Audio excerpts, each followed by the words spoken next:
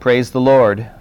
How blessed is the man who fears the Lord, who greatly delights in his commandments. Father, we're here because we delight in you and in your word and in the joy of the fellowship of your people. And Father, we know that it's just a foretaste of what we will experience throughout eternity on a far grander and more glorious scale.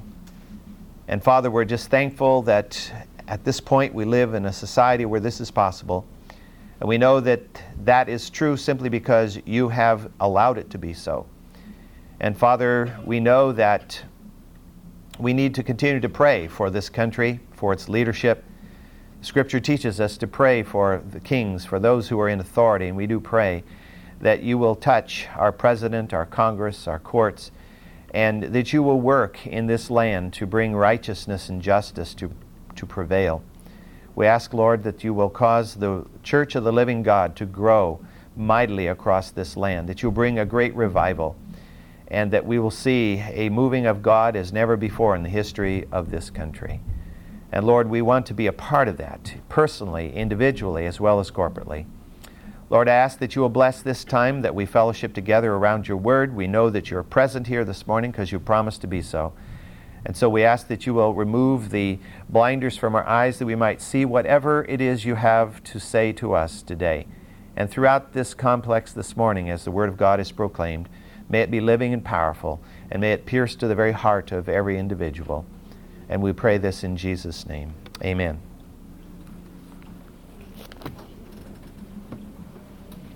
If you'll turn to the second chapter of Joshua, I'd like to read again beginning at verse 8. Now before they lay down, she came up to them on the roof and said to the men, I know that the Lord has given you the land, and that the terror of you has fallen on us, and that all the inhabitants of the land have melted away before you. For we have heard how the Lord dried up the water of the Red Sea before you when he came out of Egypt, and what you did to the two kings of the Amorites who were beyond the Jordan, to Sihon and to Og, whom you utterly destroyed. And when we heard it, our hearts melted, and no courage remained in any man any longer because of you. For the Lord your God, he is God in heaven above and on earth beneath. Now therefore please swear to me by the Lord, since I have dealt kindly with you, that you will also deal kindly with my father's household, and give me a pledge of truth. And spare my father and my mother and my brothers and my sisters, with all who belong to them, and deliver our lives from death. So the men said to her, Our life for yours, if you do not tell this business of ours. And it shall come about, when the Lord gives us the land, that we will deal kindly and faithfully with you. I think it can be clearly seen through what we've been studying in the second chapter here of the book of Joshua, that the salvation of this woman Rahab is probably one of the most profound examples of grace that we see in Scripture. Think about it. One could really not be much further from God than to be a pagan, Canaanite harlot. Yet God found in her a heart that would respond to him. And so he reached out to her and he gave her the faith to believe in him. And just notice again at the end of verse 11, her testimony, she says, For the Lord your God, Yahweh your Elohim, is God in heaven above and on earth beneath. I mean, it's a statement of the transcendence of God and of the immanence of God, that God is here as well as there, and God is everywhere. When you think about that in the context of Canaanite culture, the Canaanites didn't believe that. Canaanites had all these rinky-dink gods, and the god of this, the god of that, and the god of something else. And often their spheres of authority kind of blended together. You weren't sure what god was over what, so you had to appease them both, or whatever, And so to come up with this concept that there is one God, Lord of all, is absolutely unique. It was not something she could have come up with on her own. You study world religions, and you discover that you won't come across primitive societies that believe in one single solitary God, creator of heaven and earth, and who is also available to mankind. There are always multiple spirits, multiple gods. It's just, of course, there are multiple demons. That's why. Then we noted last time at the end of class that, as James tells us in the 2nd chapter, and we won't go back to that again, but he says that by her action here, by hiding these spies, putting them under the flax, telling that they aren't there, testifying, as we read here, that she was validating the faith that God had given to her. She was proving that the faith was real. These works of hers caused others to know that her faith was genuine. What is interesting is to notice the difference that true faith makes in God's willingness to use people for His purpose. Let me read a couple of verses from the very first chapter of Matthew. Verses 5 and 6. And to Salmon was born Boaz by Rahab, and to Boaz was born Obed by Ruth, and to Obed Jesse, and to Jesse was born David the king. Rahab left harlotry as God delivered her and her family. When the city was destroyed, she left this practice, and she married one of the leaders of the tribe of Judah. You'll notice as we read the passage this morning that she said that would they be willing to protect her, her brothers, her sisters, and her parents. No statement of a husband, no statement of children. And so she does get married, and she marries this man Salmon of the tribe of Judah, and she becomes the mother of Boaz. And Boaz, as you know, is the great figure in the book of Ruth. And she became thereby the great-great-grandmother of David the king, the greatest king of all the history of Israel. But that pales in light of the fact that through David came Messiah. And so here she is, a Canaanite harlot in the human lineage of Jesus Christ. What further does that tell us of the humility that was involved in Jesus Christ taking on flesh and becoming a man? Not that there is any line of any human being in which there is goodness and perfection. We're all corrupt. But it just illustrates the fact here that he, Jesus Christ, was willing to be a descendant of a Canaanite harlot. I think it's an interesting sidelight also to note here that Boaz's willingness to marry the Moabitess Ruth may have been encouraged by the example of his father marrying the Canaanitess Rahab. I mean, really, you think about it, the Scripture tells us and told the Jews, the Hebrews, that they weren't supposed to intermix with these pagan peoples. They especially weren't supposed to intermarry with them. But God's statement relative to that wasn't that there was something, that Canaanites had cooties or something. It was that Canaanites were chasing after other gods. But if a Canaanite became converted, then that Canaanite was no longer a spiritual Canaanite. It's just like the Scripture tells us in Romans that you and I are the spiritual descendants of Abraham. So we are spiritual Israel, even though we may not have any blood of Abraham in us whatsoever. But spiritually we are the descendants of Abraham.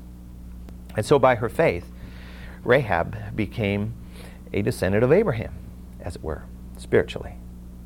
In Joshua chapter 2, verse 12, we discovered that Rahab implored the spies to deal kindly with her as she had done with them. She asked for their pledge that they would be willing to deliver her and her family from the chaos that was coming in the conquest of the city of Jericho. She didn't know, of course, how the city would fall, but she knew the city would fall.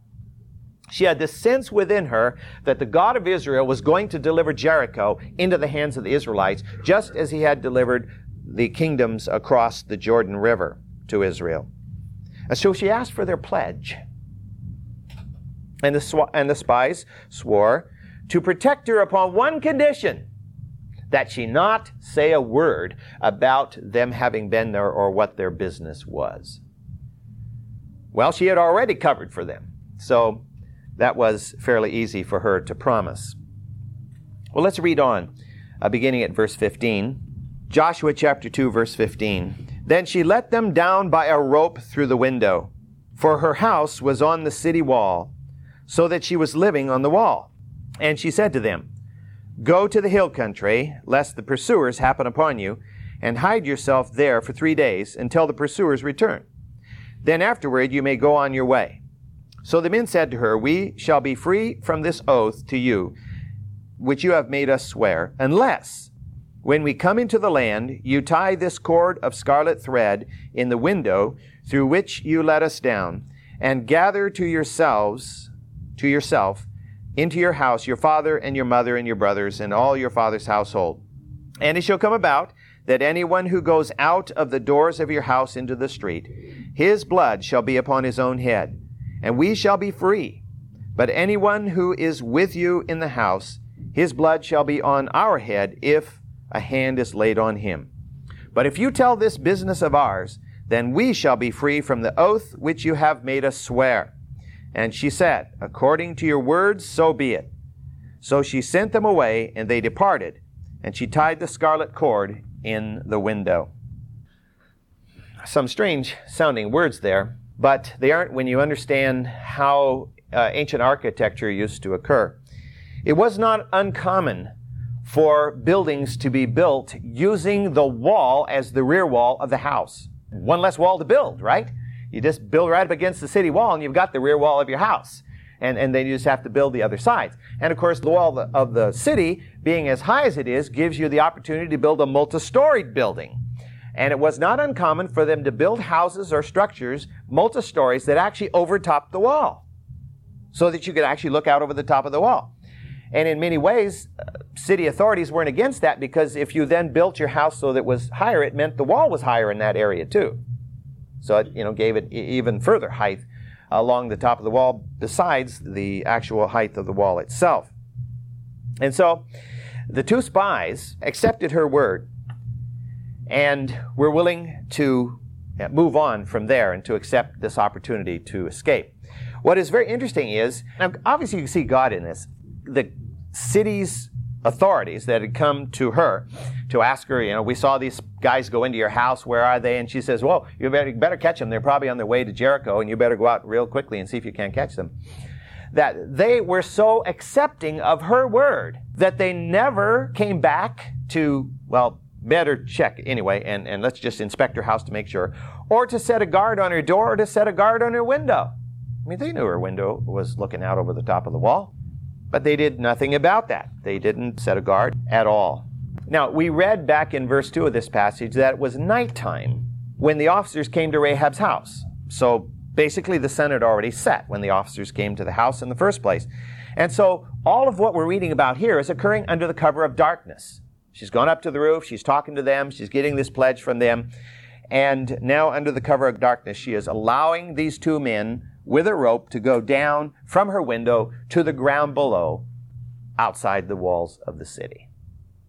I think we're not talking about probably much more than a 30-foot drop. Ancient walls, for the most part, weren't more than 20, 30 feet high, generally speaking. You probably, I don't know if you have like I have, but years ago, we got one of these Moody Bible Institute film strips. Film strips, so you have all the little colored cartoon pictures, and you have a tape that plays with it. And we got one of those when we were teaching younger children. This is actually quite a few years ago.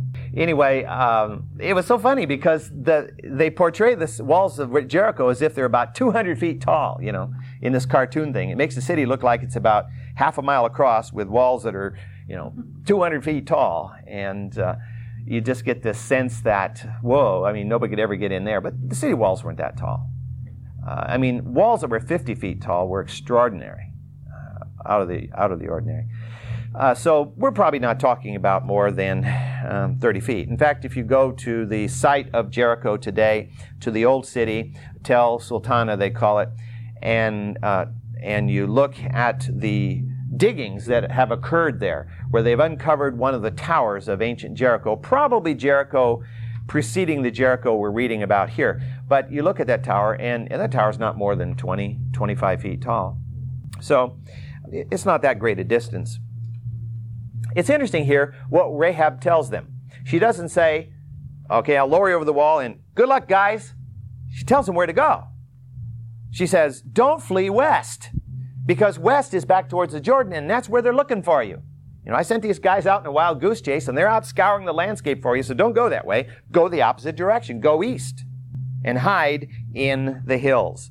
Now, if you go to the site of Jericho, you discover that Jericho is not very far, maybe a mile or so, from the lower slopes of the escarpment that comes down out of the Judean highlands.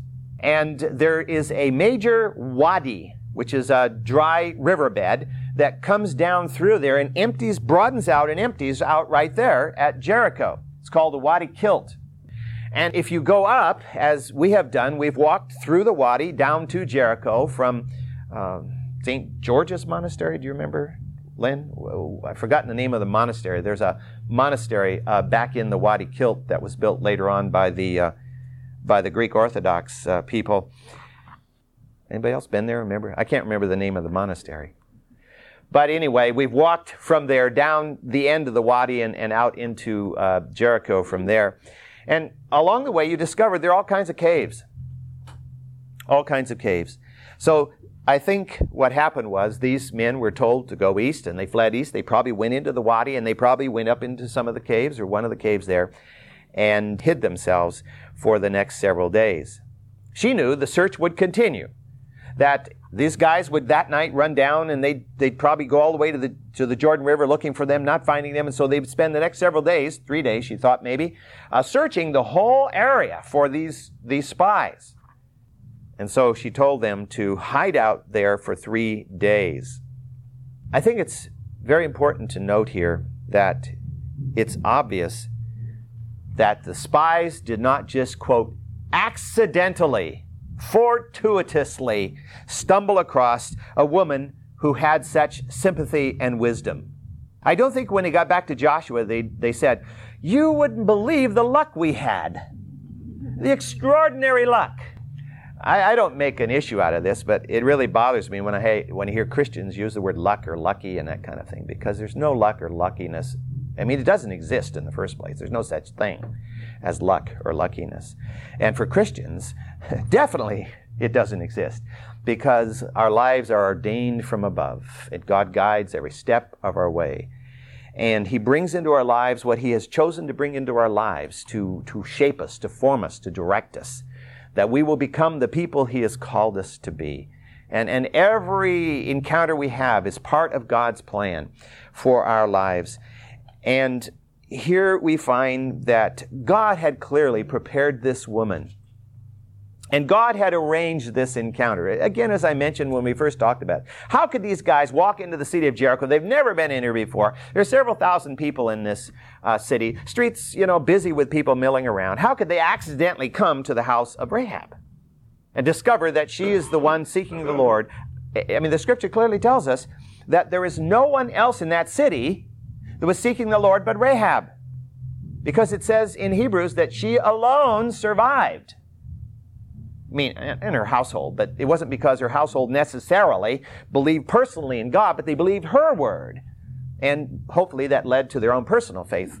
The scriptures doesn't say about that. You might imply it. So, to the true believer, that these two men went into a strange city and came to the house of Rahab, and she welcomed them in, hid them, and made them promise that they would deliver her, because she believed that their Lord, Yahweh, was the God of heaven and God of earth. I think as believers, it's not hard for us to accept that God arranged all that. That God guided their every step in that strange city until they came to that place and to this woman. We often quote the passage from Proverbs 3, in which we read, in all your ways acknowledge Him, and He will direct your path. And I've heard a lot of people, that's one of, the Proverbs 3, 5, and 6, that's their life verse or their favorite verse or something like that. And it's a great passage. But do we really believe that? Do we believe it to the ultimate? that as we seek God, He will guide every step of our lives, and none of our encounters are accidental. Well, the two men, the spies, knew that they could promise this woman security and that they would see to it that she was defended. But then, of course, it came into their minds that there's going to be a chaotic battle going on here. Now, most all of us have watched World War II battles, and we know about the shooting and the cannons exploding, all of this. But when you think of a battle at this time, there wouldn't be that. But there's an absolute melee that goes on. Just chaos. As people are chasing through the streets and fighting in the doorways and throwing stuff out of windows on the attacking soldiers. I mean, it's just bedlam in this hand-to-hand combat. That's what it is. You're standing here eyeball to eyeball fighting with this guy. You're not shooting at him 100 yards away. And so, in such a mess, how can you guarantee the security of these people? They had no idea that the wall would fall down except for her part of the wall, which would leave it sticking up there really obvious as to where she was.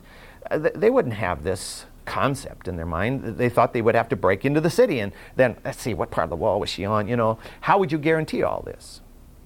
And so they put a few more conditions on their promise, their pledge, that their life would be as her life. They added 3 additional conditions. First of all, she was to tie the scarlet cord in her window so that her house could be clearly identified from the outside, because they were going to surround the city, right? And you can imagine now, think ahead. They're going to march around that city. They're going to march around one time for 6 days each day. And then the last day, they're going to march around it 7 times. And can you imagine as they marched around, they were looking up there at these various buildings on the wall, and there it is, there's the window. They probably pointed at it, and probably the soldiers on the city wall guarding around, what are these guys all pointing up there for? Maybe there's a weakness over there. There was, but they didn't know what kind of weakness it really was. And, that they all noted where that scarlet cord was. And the soldiers on the wall would not be able to see the scarlet cord because the window was probably flush with the outer surface of the wall. And so it'd be hanging in the window, visible from the ground below, but not visible from the wall above. Keil and Delitzsch, commentators, believe that the Hebrew wording here implies that the scarlet cord was the same one by which she let the spies down from her window.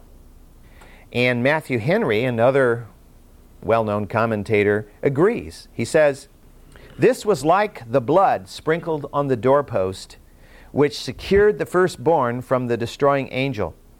The same cord that she made use of for the preservation of these Israelites was to be made use of for her preservation. What we serve and honor God with, we may expect He will bless and make comfortable to us."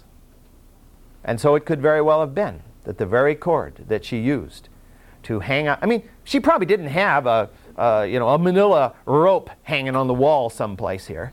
This was probably some of the bed danglings or something, that she used as a harlot. And she strung all this pretty colored stuff together, and it was strong enough, and she was able to let these men down, and so she left a hunk of it hanging in the window there. I don't think she left the part hanging clear down the wall on the outside, but a hunk hanging in the window there so that it could be seen.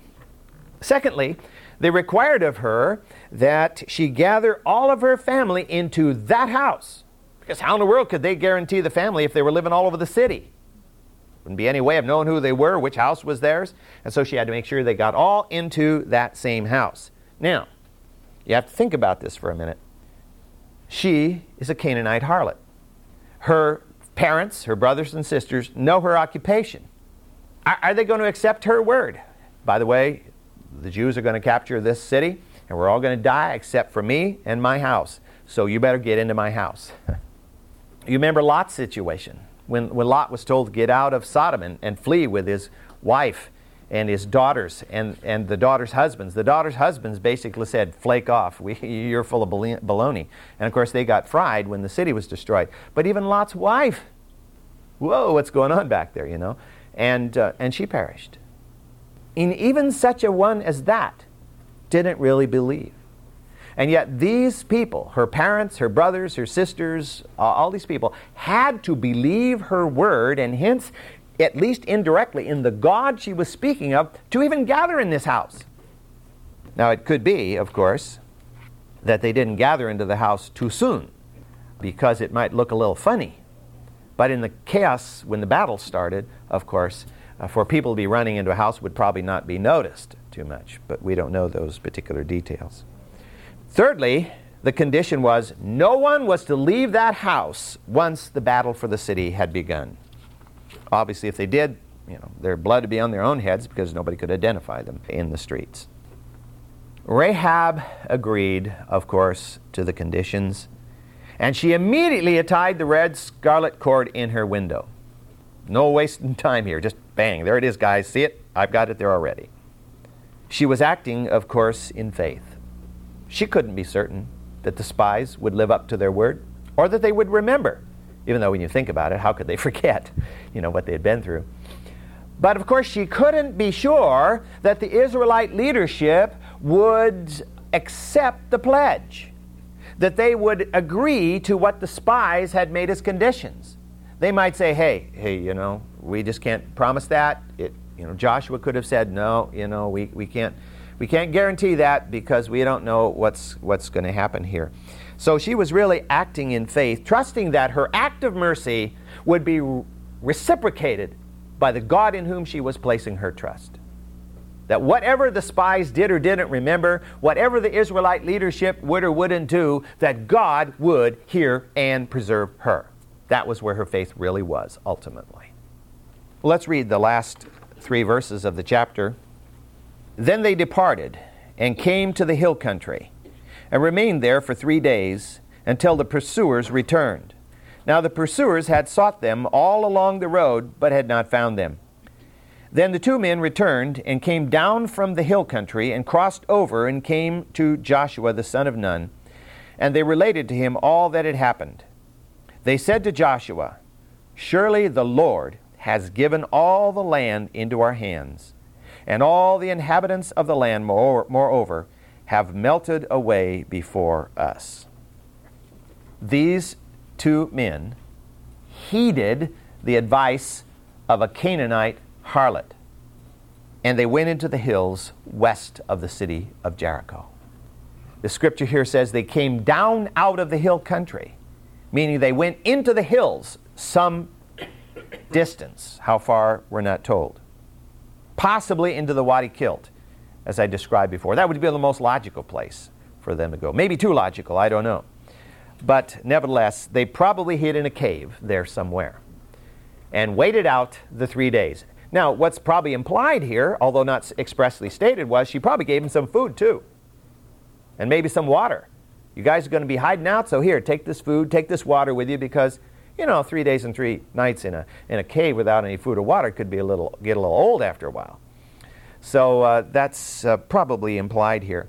In the meantime, these searchers who had been sent on this wild goose chase with such enthusiasm by Rahab, "Go quickly, you'll catch them," have been combing the land between Jericho and the Jordan, looking everywhere, under every bush and behind every tree and in every little gully in the valley there, looking for these 2 men. For 3 days, they scoured the landscape. Of course, it was a hopeless activity. It's about a 6-mile stretch from Jericho to the fords of the Jordan River. And so that's a bit of a space to have to scour. And so they did this, and they came back, of course, empty-handed. Now, think about this.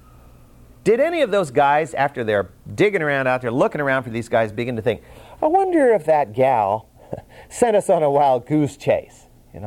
Did any of them think that way?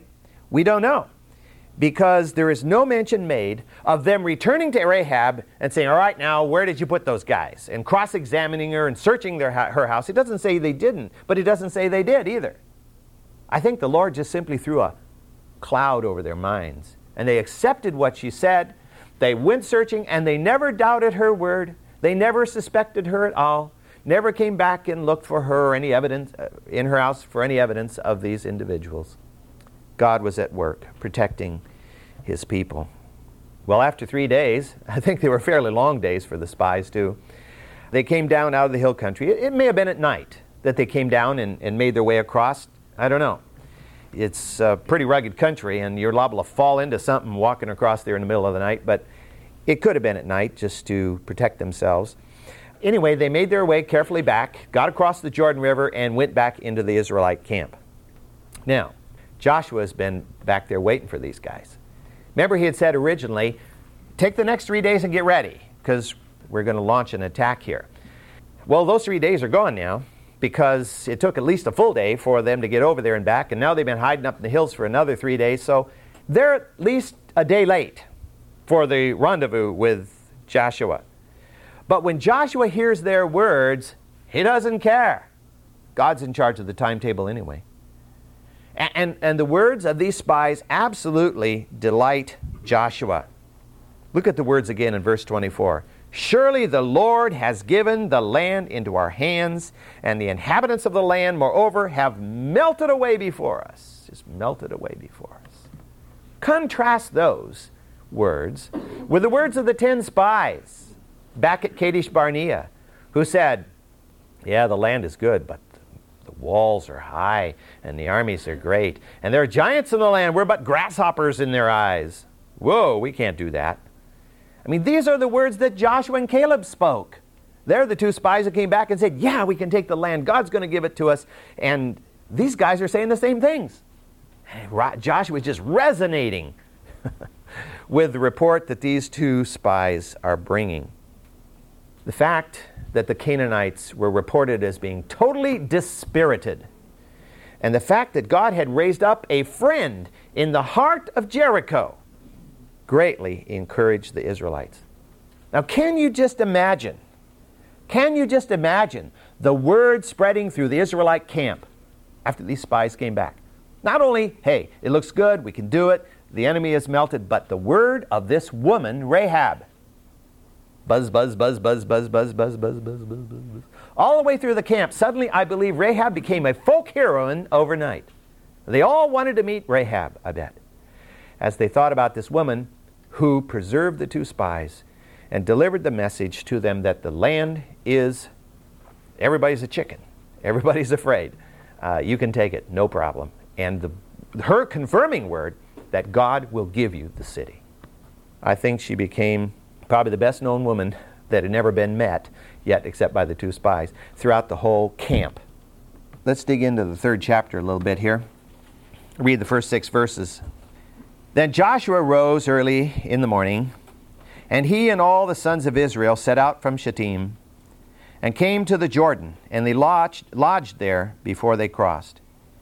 And it came about at the end of 3 days that the officers went through the midst of the camp, and they commanded the people, saying, when you see the ark of the covenant of the Lord your God, with the Levitical priests carrying it, then you shall set out from your place and go after it. However, there shall be between you and it a distance of about 2,000 cubits by measure.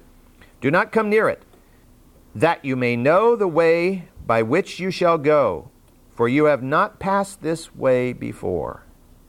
Then Joshua said to the people, consecrate yourselves, for tomorrow the Lord will do wonders among you. And Joshua spoke to the priests, saying, take up the ark of the covenant, and cross over ahead of the people.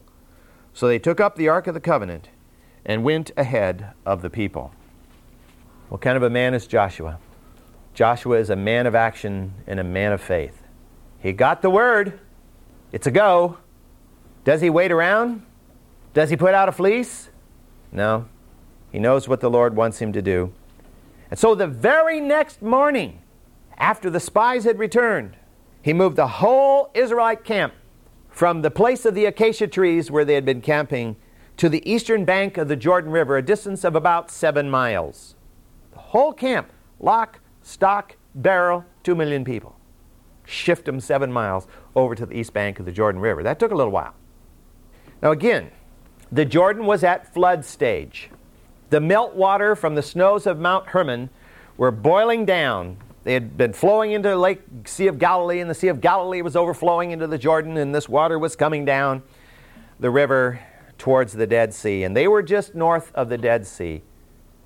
And into, of course, was coming the waters from all the other brooks. The Yarmuk and the Jabbok and all these others were flowing in, and it was the time of the year when there was a great deal of moisture available and moving down the river. And so Joshua brought the people to the river at at the time of the year which would be most difficult at all to cross the River Jordan. Sounds like God's planning is a little off here. God, your timetable is screwed up. You probably should come 6 months later when the river is really low and you could probably walk across it without getting your midsection wet. No, he brings them to the river when it's at its greatest volume and velocity. Ever wonder why God plans what he plans for your life? Lord, why am I at this point when the river's at its greatest volume and velocity? It's because he wants us to know that we're going to get across by his power alone, not by ours. Not by our might, not by our power, but by the Spirit of God is this going to be accomplished. He doesn't want something where we can pole vault the river and say, whoa, look what I've done. I pole vaulted the Jordan. Nope. You're going to come to a place where you can't do it. And you know you can't do it. And only God can do it by his strength and by his power. So Israel camped for 3 days by the bank of the Jordan River to complete the preparations for invasion. Now Joshua could have thought, if I let these people camp by the river and they look at this river for 3 days and they see this thing roaring down, they see how wide it is, they're going to get discouraged. And they're going to think, Joshua, do you really know what you're doing here? How are we going to get across this river? We don't have any boats. We can't swim this flood. They had been wandering in the desert for 40 years. How many mighty streams do you find in the desert? Well, after a thunderstorm, you might see a little water rushing down a wadi. But they hadn't seen a river with that much water in it in the entire 40 years. The only ones who would have seen that much water before were those who had been in Egypt, like Joshua, and seen the Nile. And so this was a rather intimidating sight for many of them. And I think many of them began to wonder whether Joshua had a screw loose someplace, or at least had his timing off. But what is interesting, change the tape. What is interesting here is that very few of those who stood there on the banks of that river raiding the cross could remember the parting of the Red Sea, because the bulk of them had been born since that time. Only those that were 19 down to 0 were alive, and of course Scripture doesn't guarantee all of those were still alive even, were alive at the time of the parting of the Red Sea, and some of them would have been so small they wouldn't have remembered it. And so there were only a few who could actually remember the parting of the Red Sea as they stood there, and the bulk of them were saying, well, yeah, you may remember something about the Red Sea, but I don't remember anything about the Red Sea.